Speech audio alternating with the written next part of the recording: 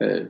Welcome to the EQIQ podcast, where we foster connection and deepen your ecological intelligence. I'm Aaron Henderson, and our guest today is Emeritus Professor, prolific author, and fire historian Stephen Pyne.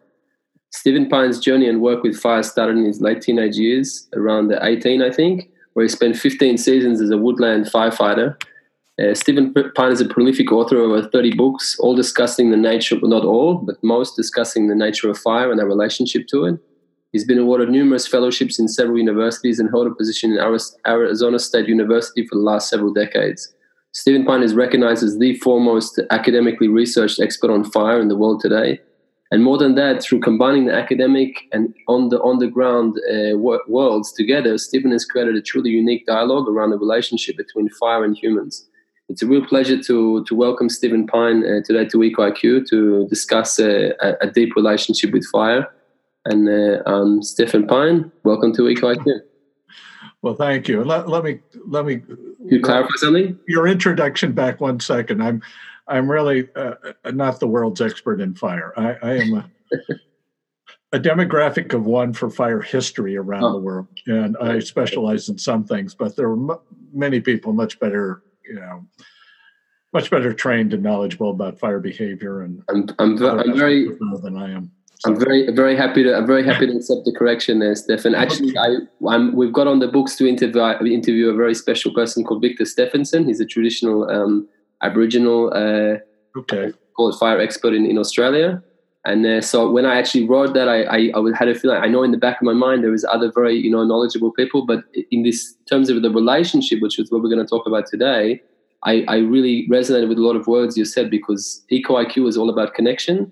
And you really talk about connection, and that's a very special space, because normally it's just a lot of information and science, which is very nice, but it's a bit different. Yeah, no, data is just data. It has to be transformed into meaning.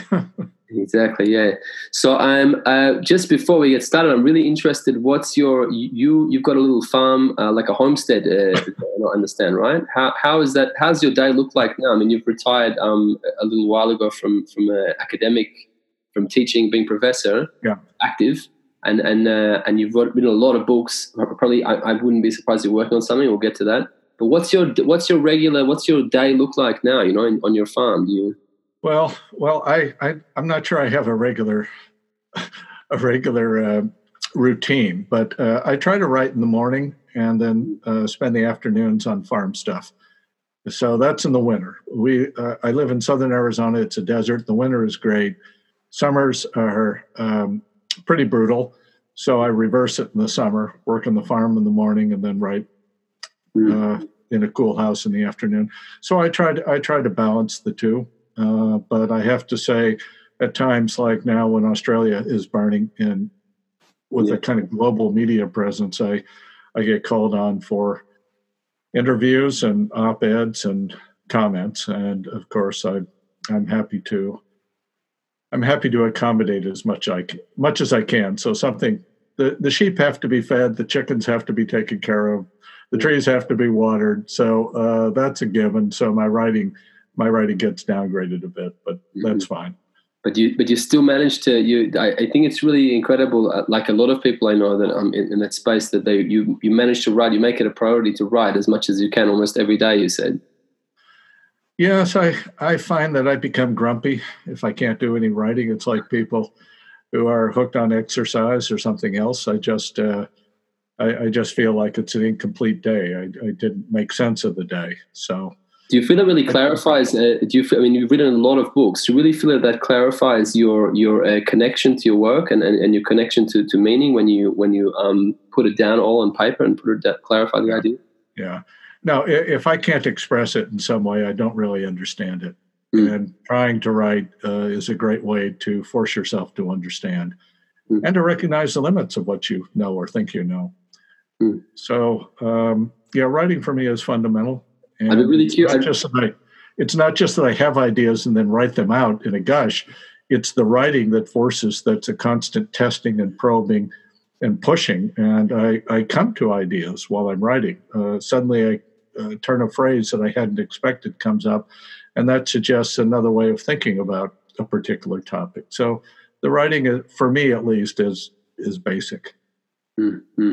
it's a very powerful thing. I'm just starting to get into my much later years. I haven't much of a writer, but I really understand the power of that. It's a very special thing to be able to get your ideas down on paper and clarify them like that. You did mention though, but I know when you sit down and write ideas, it's one thing to study them, but like I did mention in the introduction, you had a very visceral connection with your work, what most of your books are written about, with fire very early on. Could you let us know a little bit about that, and in particular that first season, because I know it was quite significant for you, that first, well, it must possibly a little bit traumatic. How was that work for you on the ground with working with fire in the forest? Well, it was a complete shock in some ways, a marvelous shock in some ways, but also a moment of biographical wind shear. I mean, I had grown up in a Phoenix suburb. I'd played sports. I was a valedictorian in high school, heading to college. And then suddenly, a few days after graduating, I find myself in a forest fire crew at the North Rim of Grand Canyon. I'm at 8,000 to 9,000 feet, significant elevation, lush forest, fires. I'm working with tools I don't know the names of, places I've never been, having to acquire skills I had never imagined. And somehow, because of my background, because of my academic inclinations, I had bookishness in a certain way, I also found myself having to make sense out of that. And that was a real, in some ways, I'm still working through that, trying to reconcile those two lives. And for 10 years, the two lives were totally discontinuous. I would go for summer on the North Rim with all boots and gloves and hard hats and real kind of manual work. I mean, there's an intellectual component, but this is really manual work. We completely isolated. We had no newspapers, no television, no radio effectively. I read about the lunar landing a week later in Time magazine. That was when the mail came. That was it. Once a month, the county bookmobile would roll in and we'd get some books, but that was it. And we were never bored. It was a consuming life in a way. And then I'd go to college, and totally different. I never studied fire. I was never at a place that taught fire. So it was 10 years after I got my doctorate when I finally decided I really needed to pull these two lives together and take the academic training I'd been given, mostly in history, and apply it to fire. But it must have been a very different calling, because I mean, a lot of the time that calling, it doesn't come from such a deep a physical connection. I mean, I spent 3 seasons in forestry in Australia, and they were only 3 months long. I don't know how long were your seasons every time? Well, there were 3 months basically, but it was a very intense 3 months. We lived right on the rim. I mean, this is one of those spectacular scenes in the world, and that it was home for us. It was our backyard, and we became very familiar with it. It's also the time in your life. I mean, it's a coming of age story. Here you are being given this opportunity. And some years had a lot of fires, some years not so many, but we were always busy. What made you take that decision, Stephen? To do it? Yeah, the first time. Well, I had been hired as a laborer. I was going to work in the south rim of the park, just probably collecting garbage and paving roads and, sweeping off nature trails, whatever. And it was just as a fluke. One of the guys on the North Rim called in while I was there signing my papers and said he couldn't come this summer. And they were anxious to fill it. And there I was. And they said, "Do you want to go?" I'm 18. What do I know? Not much. I said, "Sure." So they flew me over. And I have to confess, I mean, we're getting a little distracted here maybe, but it was in many ways a magical moment, because it was just this little single engine Cessna, me and the pilot, and there was a big storm in the canyon at the time, so we're veering out around the thunderstorms and the clouds, and so the clouds would part and you could look down in the canyon, then the clouds would seal. And then we get to the North Rim, and there's this little graded area in a meadow, a rocky meadow, and the clouds part and we drop down and we land there. And then the hail came and we couldn't leave. Anyway, the pilot couldn't leave anyway.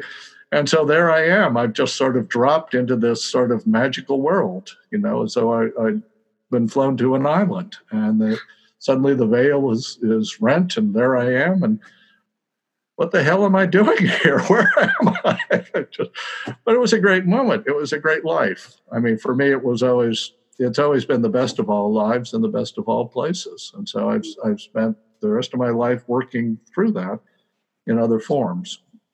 15 seasons, on the ground was a lot. And I was pretty well, I was physically done in at that point. I'm not broken, but I'm that can be very hard labor, and that was what I was good for. By then I was married, I had a kid. It was time. It was very difficult to find an academic post, which is one reason why I really depended on my summer and lots of fires to pay the rent. But it also gave me a way of thinking about fire and talking about it that's different when fire is just part of your life in that way. And it shapes your summers, and the summers shape the rest of your life, then you talk about fire in different ways. You don't anthropomorphize it, actually, but you do kind of animate it. It has a character. We'd come back, after we'd have a fire bust, we'd have 4 or 6 fires or whatever from lightning storms. Almost all of our fires were lightning, except some of those in the canyon. And then we'd all come back and tell stories. Hey, this is what we did. This was a really sweet fire. This was the ugliest fire I've ever been on. This was the craziest fire. This was really fun. They're all different, and that's how you learn about fires. That's how I began to talk about it. Yeah, I write in an academic language. In some ways, I try for a kind of elevated tone, because I think fire really is an epic story. You don't want to become pompous about it and bloated and academic. But there's also a kind of energy, there's a kind of relationship that comes through, I think, in my voice and my sense of fire that I could never have gotten without having just lived it in that way. Can you remember a really significant moment where you first started to get a deep feeling about the fire? It might have just been the first time you were tackling it about. Can you remember a special moment about it when you're in the fire that you realized this is something deep? Not really. It was just the moments were more personal. They weren't intellectual in that way. The moments, the first time we were on an isolated plateau in the canyon, there's a very slight. It's a place called the Dragon, and viewed sideways, that's what it looks like. There's a head, a long neck, and then this body, and then the tail is sort of this crumpled area below the rim. So you have to walk down into the canyon, clamber around, and then come up. Or you can fly in by helicopter, which is how we did it. And this fire, we weren't able to contain the fire. It got over the rim. And then in the middle of the night, midnight or whatever, this fire comes rushing out of the canyon. Here you are at the edge of the canyon, moonlit night, dark depths, and these flames are just sort of pouring up out at you. And so we hold it. So that was an exciting moment, but that was also the time where I was given responsibility for the fire for the first time. Otherwise, we were just out there. Somebody else, one of the adults, in effect, the fire officers would direct it. Now, okay, you've learned enough, you can take it on. So it's those kinds of moments. So it's not that somehow peering into the fire, I had a spiritual epiphany. I understand. When you look into the fire, people get very mellow. We'd sit around. Our whole lives were fires. We'd sit around. We'd make fires at night. We'd sit around it and drink beer and tell stories, or we'd play games and come back to it. So when you look at fire that way, you get very mellow. People calm down, become very zen about things. So, the fires, when it's blowing and going, it's all action and adrenaline. And then, okay, so you begin to fires many things, depending on your context and what kind of response it elicits from you. So I don't have a mystical sense of fire. I just have a sense of the way it's out there. It's a part of our life. So in much the same way that it shaped my life on the rim, it was not a long leap to ask is that also true for humanity?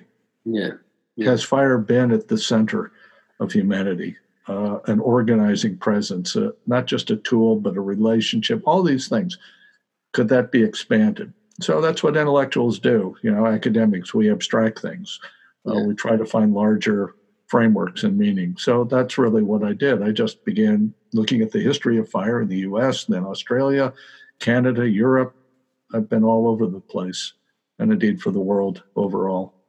Yeah, you said I noticed a lot in listening to your work. I still haven't received your book yet because I found you very recently, and I just had to get you on the show soon because of what's happening in Australia, which is where I come from. And I noticed, but the main thing that struck me was that you talked about a relationship with fire, and you had a very amazing analogy you used. That it's analogy. I mean, it's not really an analogy; it's more like a picture. You said, really, today it looks like everyone is standing with their back to the fire. I mean, just imagine all the fires, wildfires. It's like one fire, and they're using the light. Maybe I translated wrong. They're using the light to illuminate whatever issues they want to talk about. But once we used to sit over the fire and discuss, to discuss issues. I mean, you're engaging the fire when you're talking over. I don't know if I read into that something else, but. No, I think that's true, and it's part of a problem with dealing with fire when it strikes places like Australia or California recently or elsewhere, is that people find it hard to talk about the fire as fire and to come up with proposed solutions that really address fire as fire, that speak a language of fire. They want to use fire to animate some other message. It's so visceral, so graphic, that it gets hijacked. So, this is the way to mobilize. People are afraid, they're excited. Here, we will mobilize them. We need to introduce clear cutting, or we need to shut down any construction of new houses, or this is all climate change and nothing else makes sense. We have to direct it. None of those are addressing the fire problem as fire. So we're all so busy talking to our special audiences, using fire to sort of enliven the message, that we forget to talk to one another across the fire, which is what we used to do. And how significant do you think that is? That today, generally in a modern society, I mean, we have an open fireplace, but it's not such a common thing. How do you think significant that is in modern society, that the fire is actually literally, it's not in our lives anymore, really? I mean, it's rare that you find people that, the percentage is definitely a lot lower of people that have open fires and actively engage like that. I know from me at my house, whenever I open the actual fire, and we're not using a radiator or something, I mean, my wife is, I feel so much better. You know what I mean? She said, I look in the fire and I feel warmer. You know, there is a relationship over there that's very quickly been discarded. What do you think the effect of that is? You think it has an effect across different areas? Well, I think it probably has, in ways maybe we don't understand. I mean, a family used to be defined as those who shared a fireside. Now they share, digital entertainment center. That's not the same thing. That doesn't have quite the same quality. Now, most people, who are living in cities, and certainly those in the industrial world, are going to be removed from fire. That's almost a definition of industrialization. We turned to burning fossil fuels, or what I think of as lithic landscapes, taken out of the geologic past, instead of burning living landscapes, which is what we had always done, which is burning the bush, burning the forests, the grasslands, the savannas. And so it's out of our lives. And in some ways, this is for the good, except in ceremonial purposes, where our houses aren't filled with smoke, our cities aren't smoked in. We don't have flames running through villages the same way. So in many ways, this has all been to the good. We've found substitutes for burning, even in agriculture now.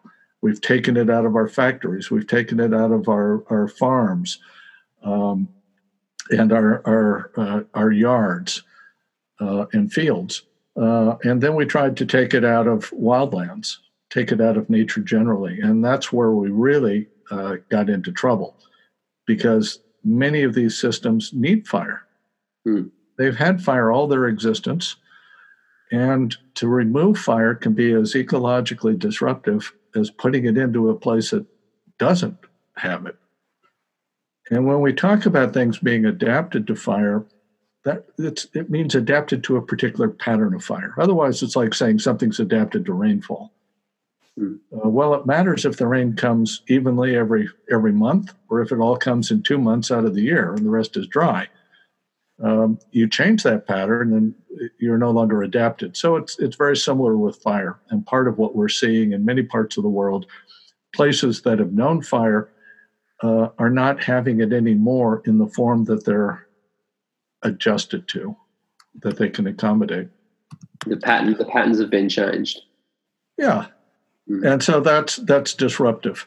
So I think the big shock in our story and our relationship to fire is when we went from burning living landscapes, always searching for new stuff to burn, finding ways to expand the realm of fire, which is also a way of expanding our realm, and have gone to an industrial model where we burn these lithic landscapes, fossil biomass, and find substitutes for fire in our daily life, in our built environments, and then more disastrously in the countryside and in wildlands or protected nature.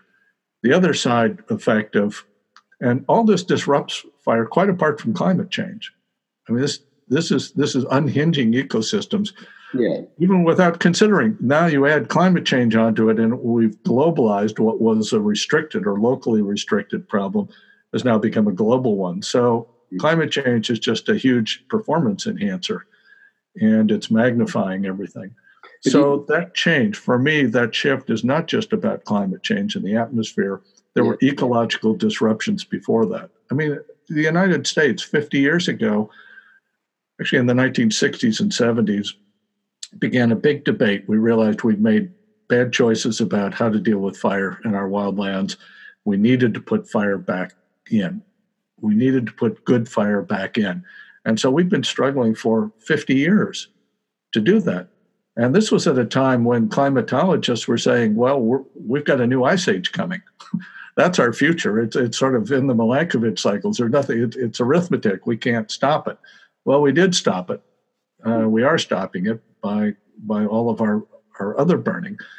So that was already in the works. Now we've got climate change added to that. So what had been a fire crisis is becoming, I think, a fire epoch. I mean, we're creating the fire equivalent of an ice age, or what I've taken to call the Pyrocene.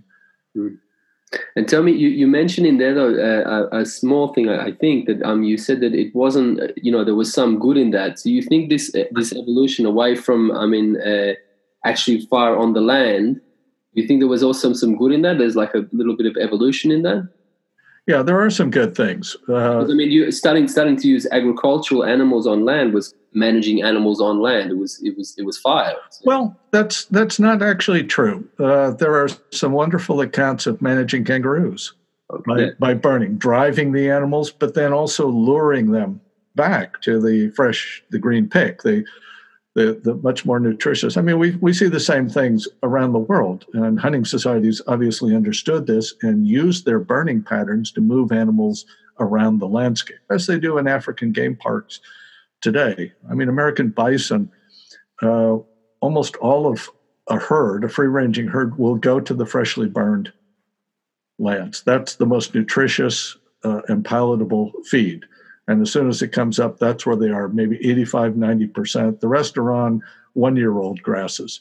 After 2 years, that grass is inedible and worthless. So suddenly, we can, and they did. They would move the animals around, driving and pushing and pulling for that purpose. And you can do that at micro levels. Trappers used it to bait for fur animals. There are all kinds of examples. How in Australia, the famous expression was going of fire stick farming, that the Aboriginal use of fire was not sort of people wandering around their song lines, vandalizing the landscape. It was a meticulous, purposeful kind of burning, often at relatively detailed levels. It was almost a kind of horticulture.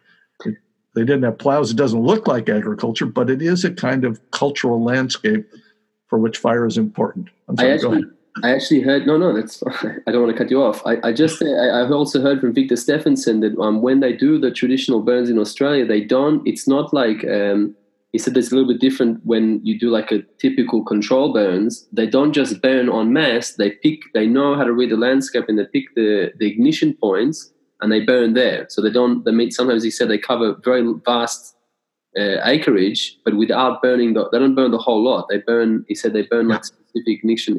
Could you talk to us a little bit about that? Sure. And that's very common in Aboriginal, small A Aboriginal societies around the world. We see this.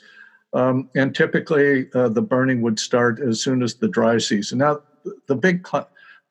what underwrites the rhythm of fires is basically the patterns of wetting and drying. It has to be wet enough to grow stuff, then dry enough to burn. So if you have that every year, like Northern Australia, your tropical savannas, Mediterranean climate, these are perfect. So you begin burning as soon as it begins drying out, what areas you want. And you can burn small areas because a lot of it is too wet to carry the fire. And then you expand those burns as the drying continues. And one burned out area then becomes a barrier to the next burned out area. And so it can go. You can do this in some wetlands using wet areas as barriers.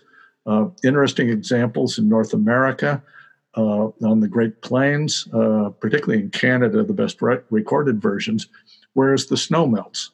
The snow begins to melt. It takes about 7, maybe 10, 14 days. And so you begin burning the dry patches between the melts and the snowbanks, remaining snowbanks, and then as more melts, you keep burning. And so this goes on. It's a furious period of burning for a week or two, and then you've burned everything you needed burned in very small patches. It then comes up to green, which will retard fire much more than dry wood. Or you could burn against, or they would burn against, in grasslands, against forests that still have snow or much wetter microclimate, so the fire goes out. In other words, you're using all of these sort of local features, fine-grained features, to control the fire. And if you do this for hundreds or thousands, or in Australia's case, tens of thousands of years, the whole system begins to accommodate. Yeah, a lot of the time I learned from a funny place. I learned from Bill Mollis, and he mentioned this practice of the fire stick farming with Aboriginals. But actually, what it would do ecological wise in Australia was they burn the rainforest, and the eucalyptus forest would creep in because that was fire adapted, whereas the rainforest it's not. So you're aware of that? Yeah. Well, it depends.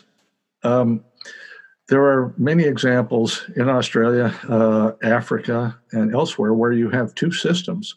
You have a woodland or savanna and then a rather dense forest, and fire doesn't go between them. It doesn't roll in.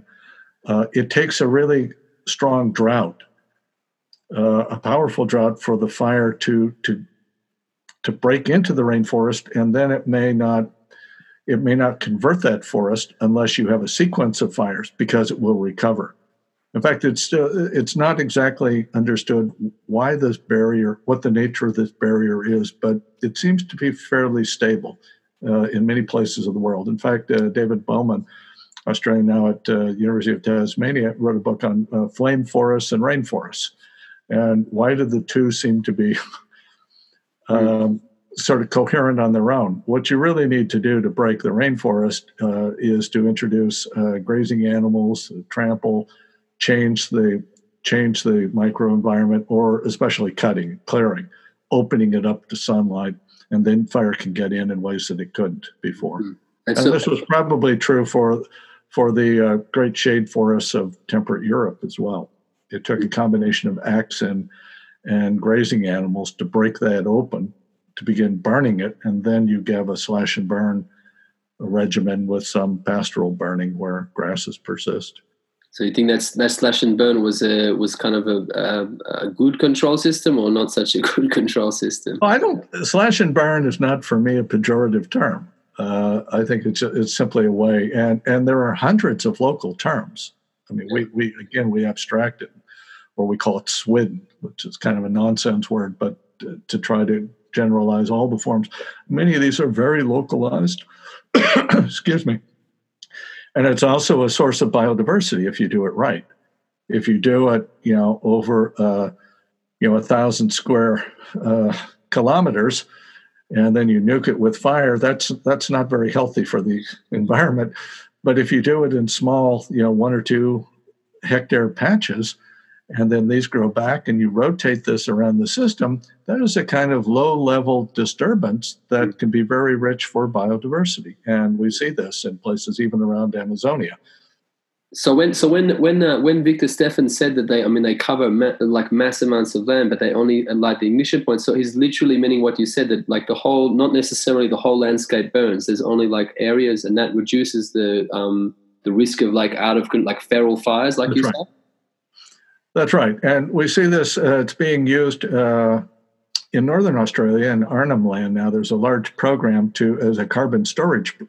And what had happened with European introduction, they were inclined to burn at the end of the late season, get a really hot fire over a very large area that would strip out everything except the grasses that they wanted, which would then sprout back after when the rains came.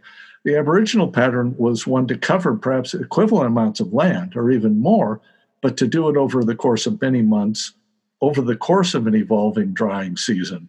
So you would get many different effects. And of course, you move about the landscape seasonally. You're not stuck with one fixed ownership of a plot. When you start stabilizing ownership, you can't move. It becomes harder to use fire in the old way. You have to be able to use the different parts of the landscape at different times. You're always burning according to the season. Okay, so there wasn't mass quantities of bush burning at one time. It was moved around sporadically. So you only had small areas at any one time. And I'm sure there were times when these winds come up, these frontal systems pass through the southern part of Australia as they do now, and any flame that was out there would blow up. But it's unlikely that they burned with the same kind of ferocity that we see now, because the amount of burning that went on would have kept it patchy, would have kept the intensity down. There would have been patches that would flare up and burn very intensely, but you wouldn't have continuous rolls of fuel. So you may have burned under these extreme conditions. You may have burned as much area as we're seeing now, but the ecological effects would be different. And how significant do you think in Australia? You think it's just? I think you mentioned once. I heard you actually mention two different things. One in an article, which is kind of like a he said she said thing, and one from Metro at North now, that it's not just a fuel issue. As much as Australia, what we've had happen now in Australia, do you think it goes a bit deeper than just a fuel issue, like too much fuel? Yeah, absolutely. And Australian forestry was remarkable in the world for making controlled burning at a large scale the foundation of fire protection and forest protection. They were the only forestry group globally to do that. It was quite a repudiation of the old imperial heritage. And they did it after World War II. But forestry was on its way to being disgraced as a profession because it was associated with clear felling and wood chipping and all kinds of other stuff. And so everything they did was, in a sense, tarred by association with them. But they called hazard reduction burning. They saw it as a means of controlling fire. But there are lots of people who don't believe that nature reserves exist to control fire on them. They exist for lots of other ecological purposes, and fire must be adapted to those purposes. So you have a counter issue of ecological burning. And this may mean burning in different ways. It can still mean burning. In fact, all the quarreling tends to reduce the amount of burning that gets done from whatever sort. Australia now has at least a third major group, that is Aboriginal peoples, who see burning as a part of cultural restoration. So they talk about cultural burning. And then, of course, you have agricultural and pastoral burning. You've got all kinds of things going on. And the problem is people try to reduce it one or the other, and then you get these polarities, which are not very helpful. And the problem is that too often, as people argue about it, the burning doesn't get done. Mm-hmm. And it's more important that the burning, a reasonable kind of burning at a significant amount, gets done than that it doesn't. This fire is not something you can say, well, we're not sure. We're going to put it aside. We'll table it for a while, and then we'll come back to it when we've all had our say. You better get ready. Research is in. Yeah. Once it's out, it's very hard to put back in. Yeah. It's like trying to restore a lost species. The habitat is not there for fire. And now you're dealing with a very difficult problem of reintroduction. So you think it's just go by the wayside in Australia? You know, in a place like Australia, it's more important that the precautionary principle would argue for keeping fire on the land. Mm. And then you adjust it. We'll take it out, and then when we figure out what we want and we get all the studies, then we'll put it back. It's too late. That's what I've seen over and over again.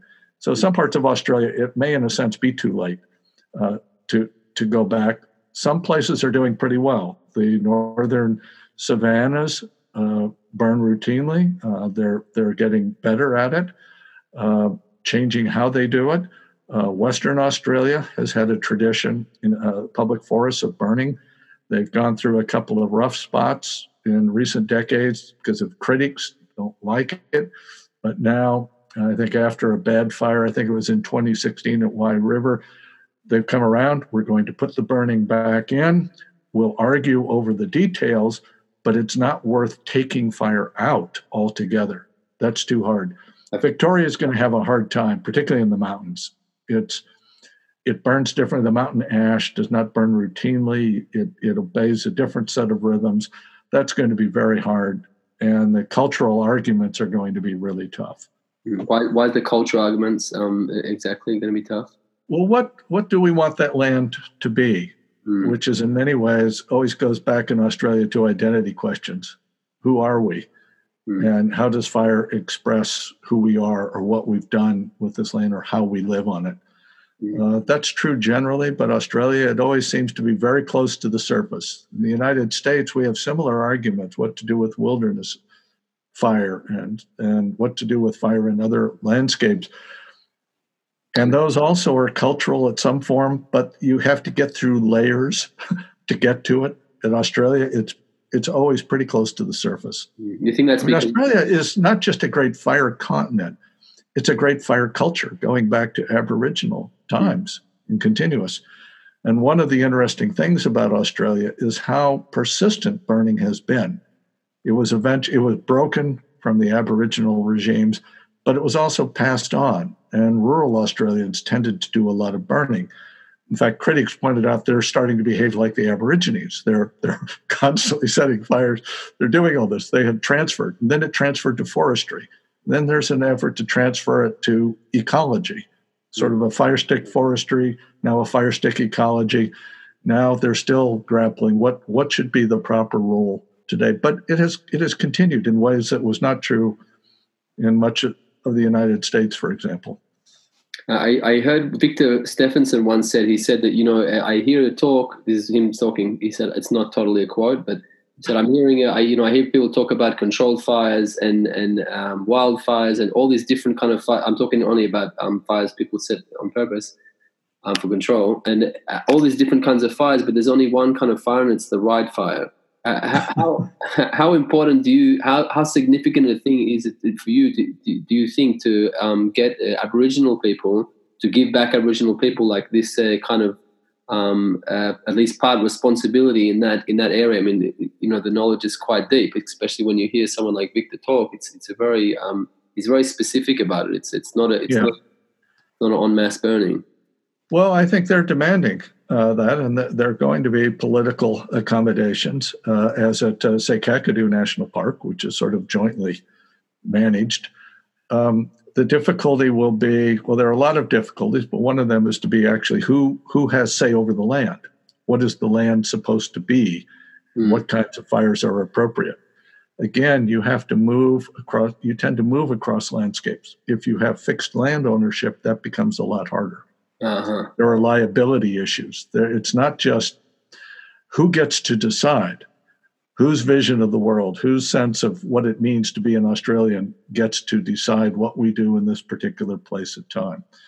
So while people argue about that and make compromises and accommodate, in my opinion, it's important that you not take fire out completely. Otherwise, you will just have wildfire or feral flames running across the landscape. So you mentioned just before, Stefan, that if people, like, let's say someone wanted to take fire out of the landscape, it's kind of, it sounded like you were saying it's possible, but you can't just take it out. You need to keep it on the land and work with that, like evolve that into something else. That would be my recommendation. And the places in the United States, for example, where we've succeeded, parts of the Southeast, Florida, the interior of Florida, I mean, they burn 1 million hectares a year under controlled conditions there. These are all places where fire was never completely removed and a fire culture was never extinguished. And so they were able to build on that. Now, Florida is heavily urbanized, but all along the coast, everybody went to the beaches. The interior was just open range grazing. And the word was Florida would burn twice a year. Some parts were burned twice in 1 year, the crazy place. State forester at one point declared 115% of the state had burned over the last year because so many areas had been burned more than once. So they were able to keep that and build on it. A place like California, which had removed all of that, cannot now put it back in easily. It's going to be very tricky. Mm.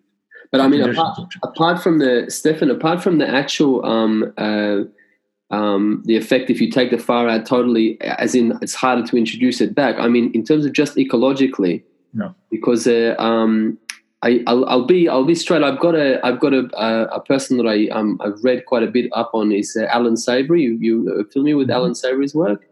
And it's a very, very different approach. I mean, it's a biological approach, and when you said that there is a way to evolve it to something else, but you can't take fire out totally, in one go, I was kind of thinking, is it possible to move to like different systems? Are you like open to that idea that there's possibility for different systems to keep land, I wouldn't say fireproof, but protected against fire, but still, ecologically vibrant? Yeah, it depends what the fire regime is, that what the appropriate fire regime is for what you want that land to be. I mean, there are many places in grasslands, particularly the wet grasslands, the tallgrass prairie in North America, the sauerfeld in Africa, many grasslands in Australia, that if you do not burn, they will be overrun by woody plants. Well, that changes the whole habitat. So all the species that were dependent on the grasslands or a savanna-like are now can't live. Other species will come in and take those. So you've changed the fire. So part of that may be that you set up the conditions for very intense fires that would not have been possible before. So that's a change. But otherwise, you change the habitat. Fire is a great recycler. It's a rejuvenator. It's a kind of all-purpose ecological catalyst. And even much of agriculture, slash and burn agriculture, requires the fire. The fire is not just there to get rid of these big branches and trees that are felled. It's there to fertilize. It's there to fumigate. It creates a special growing environment for a short period of time. And then after a while, you can't grow stuff there. You leave it. You then come back and burn it again, and you start the process. So you get a rotation going. So those kinds of effects turn out to be very, very powerful. It's a matter of ecological integrity. So ecological burning would target that. What is the right fire to get that? And can become alarmed, rightly, about people who say it's all about fuel. And we have to reduce the fuels so we don't have big fires. Well, in some systems, big fires are the norm. They don't come every year. They may come on centuries. So it's not just big fires or expansive fires. It's getting the right kind of fire for what you want. So I think about it as not, one group will look at a landscape and think of it as a fire shed. This is a place like a catchment basin or a watershed. And how does water behave there? How does fire behave? How can we move these hydrocarbons around? It's all reduced to physics and chemistry. And so we need to get the right kind of fire by cutting, burning, chipping, doing stuff. Another would look at say, this is really a fire habitat. How does fire interact with the living landscape here? And what are the things that fire is doing? It's not just about moving hydrocarbons around.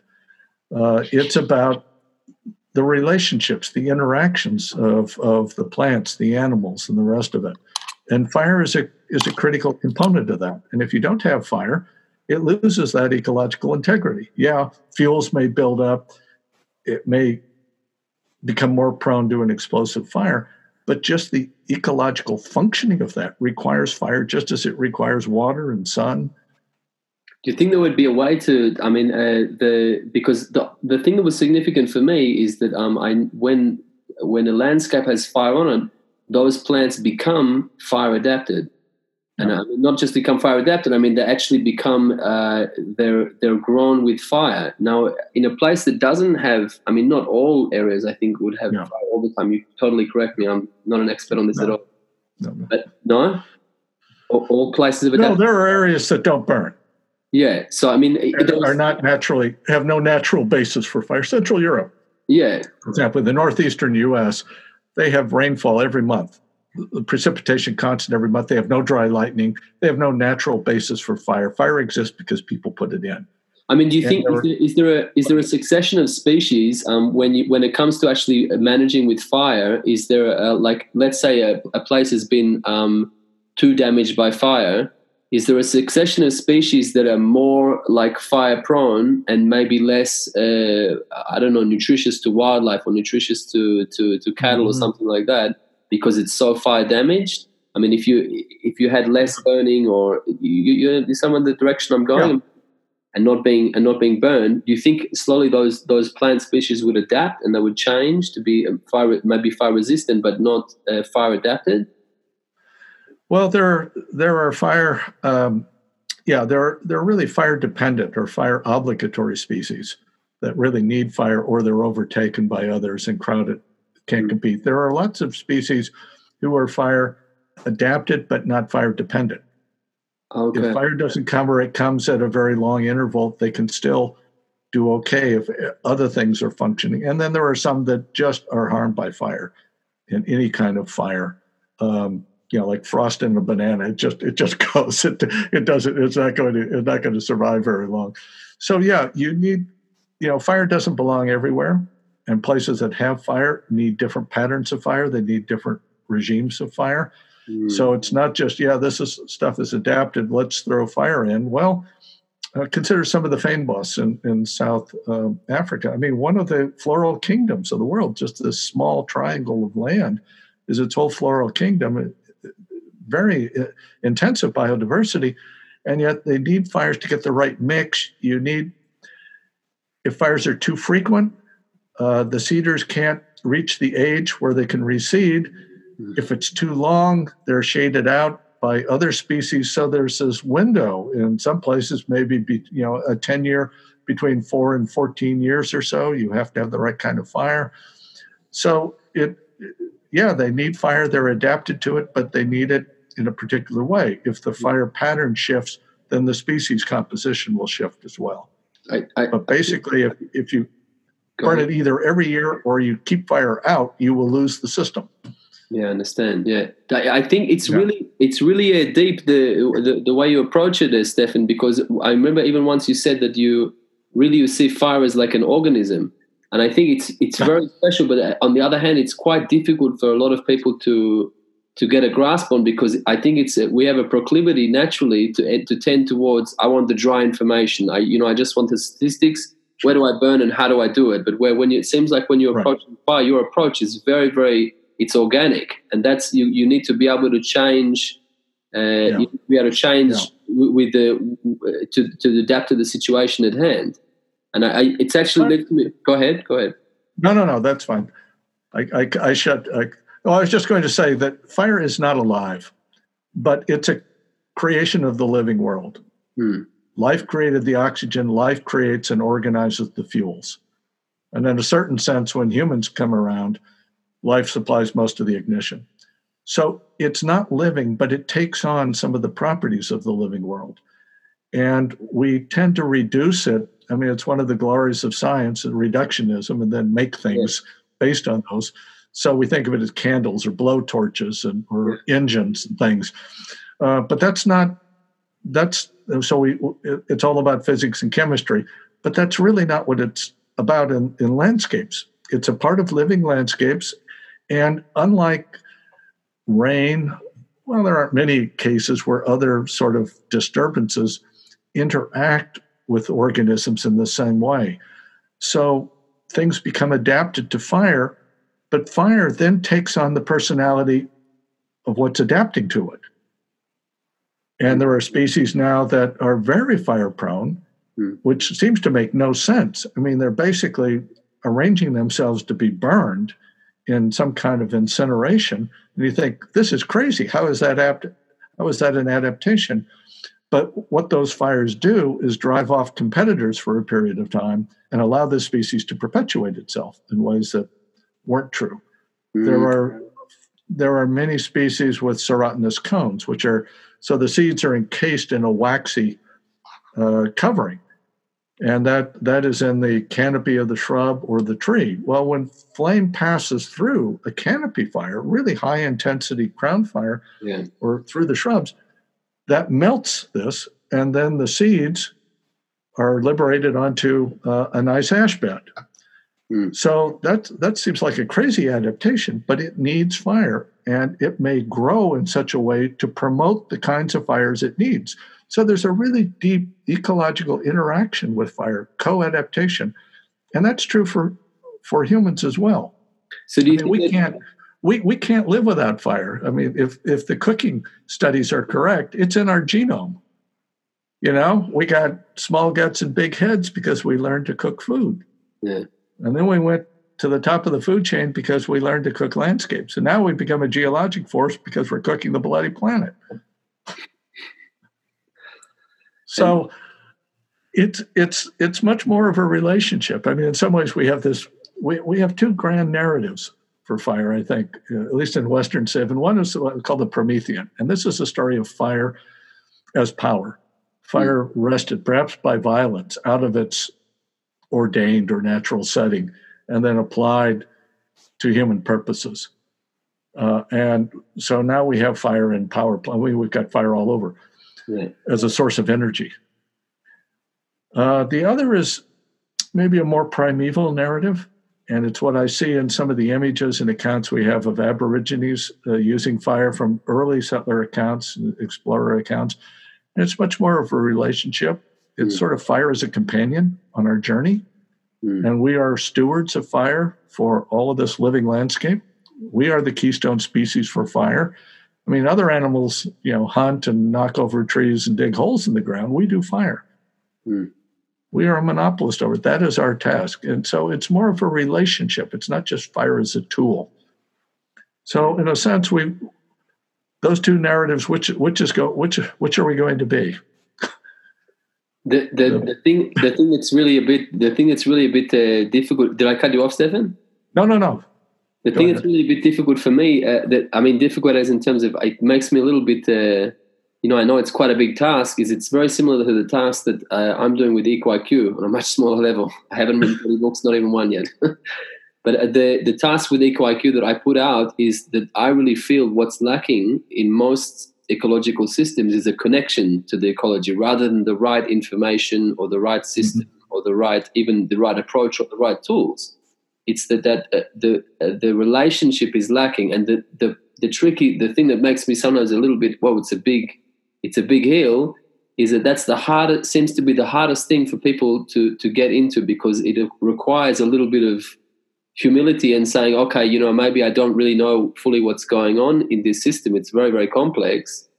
To be able to adapt to it, I'm going to have to have a relationship rather than try to understand it in its totality. Do you ever get that feeling? It's a bit, I mean, when something happens in Australia, I can't just go there and, tell you, I'll give you the A to Z, steps of what tools to use and everything will be magically, fixed up. Yeah, no, I would agree. And your problem with sort of ecological understanding is very similar to mine with fire. That most of our most of our colleagues, most of the population lives in cities. They live in built environments. They don't have a relationship to the living world in a sense. It's a place they may visit or spend a little time in, but they don't live there. They don't understand it. They don't see it as something integral to them. And the same is true for fire. I mean, we just don't. I mean, I could have a fireplace in my house. We have an outdoor pit I can use, but I could have a fireplace in my house. But the only days where it would make sense to use it are when it's cold. And when it's cold, it's an inversion, which means that air pollution laws come into play that prohibit you from putting out more smoke. So we're so out of whack with all of this stuff. And I think you're exactly right. Having that relationship is key. I just wanted to ask you, Stefan, have you got, it's a very significant thing. I know you've done a lot of interviews with people in Australia, and I just want to know if you've got a message for anyone out there about concerning fire, especially, regarding what's happening in Australia right now, if you've got a message for people regarding your work. Well, I have a simple formula for what's the state of fire in the world, and we have too much bad fire, too little good fire, and too much combustion overall. Mm-hmm. And that doesn't say what we should do. What we should do will depend very much on local places and local needs and determination. Australia has been hit now with two sort of not unprecedented, but in some ways unparalleled fires. 2009 Black Saturday fires, which led to a royal commission, which was really a devastating moment for Australians, a real national trauma. Yeah. And another one with this season's fires, which are going on and on forever. And it's only, they can discuss all they want about how to manage fires, but at some point, fire isn't waiting. Fires are happening. In some ways, they need to happen. And at some point, you have to do stuff and then learn from doing. And Australia is really a great fire culture. I mean, they have a lot of great fire scientists. They have a fire art. They have a fire literature. They've got a lot. But somehow there's that final engagement to get serious. And in some ways, it may be the Aborigines who tip the scale right now. So it's not just a dichotomy, a polarizing yes or no. There's a third party, a three-body problem now. So it's unstable. And that might help them move along for some. They're in a very difficult situation. And I, as an outsider, very wary about telling them what they should do. That's not my place. That's for them to decide. Yeah. But I think they can learn from their own history and from the history of others. And I think the case is that fire is serious, and it's a long-term commitment. And it's not that you go out and we do some burning for whatever we call it, and we vaccinated that landscape now. No, the fires are like flu shots. You've got to have them every year. You constantly do it. They're not totally effective. Some part of the population won't respond, and then conditions will change, and they're less. But you still need to do that. Yeah. And you will be managing fire forever. It's not a fixable problem. It is, in a sense, a relationship with your living environment. And that commits you to it. It's like tending a fire in your home. You have to take care of it. Or it goes out. Do you think in Australia the culture might be one of the key things to help over there? Maybe it's introducing it more into the culture. Yeah, I think so, because that defines it in different terms. So it forces the debate out of its ruts. But I don't know. My wishes are all for them. I really like Australia, and they've got a great fire history for someone interested in fire as I am. You have to make sense of Australia in some way. but it's really, I have no particulars. Hey, you need to do A, B, and C, and then you fixed it. This is a cultural issue. These are values. They're questions of identity. It's about their future. It's for them to do. I can tell them how I see it, but ultimately they need a mechanism to decide, and that's part of what's wrong. What's the difficulty in the United States is that we simply don't have a mechanism to bring people together and start talking seriously about it. Everybody wants to use it for some other agenda. Uh-huh. I think that message is even significant. Even you haven't given any direct advice, do this.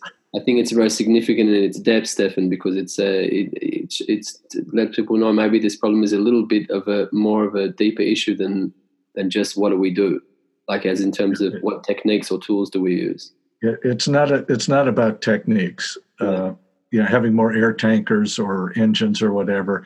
It's about how do you live on the land. How do you see yourself? How do you see yourself interacting with fire to live on that landscape? And these are very deep questions. They're species questions.